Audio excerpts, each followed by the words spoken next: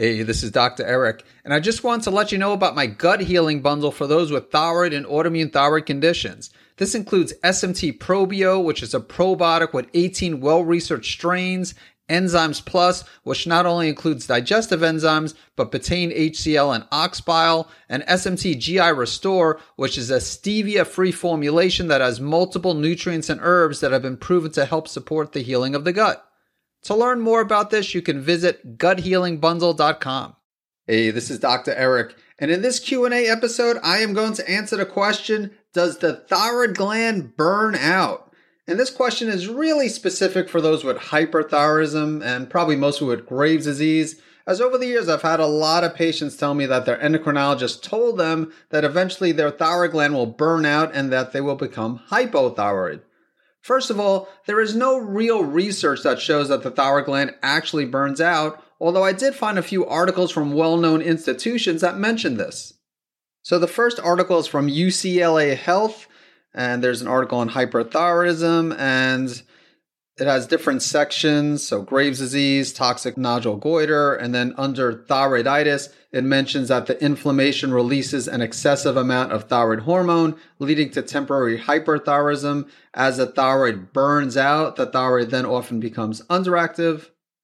And then there's also an article from the American Thyroid Association at thyroid.org. It mentions that many people with hyperthyroidism eventually return to their hyperthyroid state, so they relapse and require further treatment.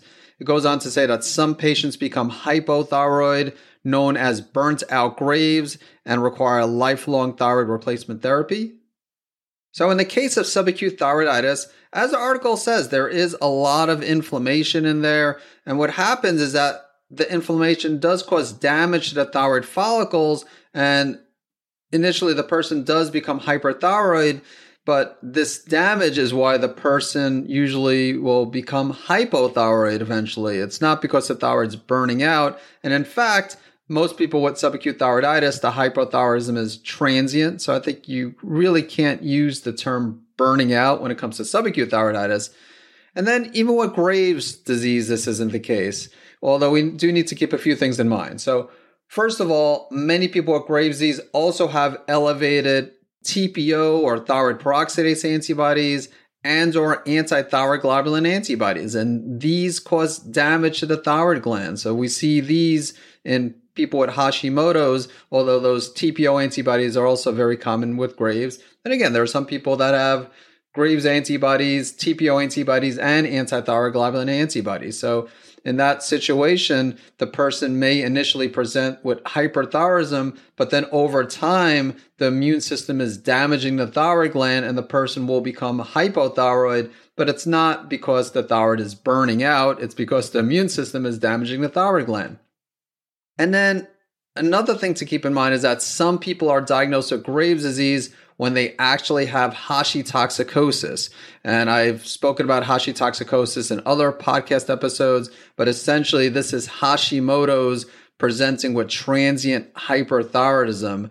So the person will eventually become hypothyroid, but again, it's not because their thyroid is burning out, it's because they don't have Graves to begin with. Unfortunately, there are some endocrinologists who do not test the Graves' disease antibodies, which again are the thyroid stimulating immunoglobulins, TSI. That's a type of TSH receptor antibody. So some will test TRAB, but there are endocrinologists who won't test for those antibodies. They will just test for TPO antibodies and or anti-thyroid globulin antibodies. And if these are elevated in the presence of hyperthyroidism, they'll diagnose the person as having Graves' disease when they actually have hashitoxicosis. And again, these people eventually will become hypothyroid, but not because the thyroid is burning out. So that is my response to the question, does the thyroid gland burn out, especially in those with hyperthyroidism, mostly Graves' disease? We hear that, or I hear that. And yeah, the answer is no, the thyroid gland does not burn out. As I mentioned, many people with Graves have either elevated anti-thyroid globulin antibodies or thyroid peroxidase antibodies or both of these antibodies. So the immune system is damaging the thyroid gland. So eventually they might become hypothyroid due to the damage, but it's not due to the thyroid burning out. And then I also mentioned the scenario where someone might have Hashimotosis, but they're falsely diagnosed with Graves' disease. So the person will have transient hyperthyroidism, but eventually will become hypothyroid. Again, in this situation, the person's thyroid gland also is not burning out. And so I hope you found this Q&A episode to be valuable. And of course, I look forward to catching you in the next episode.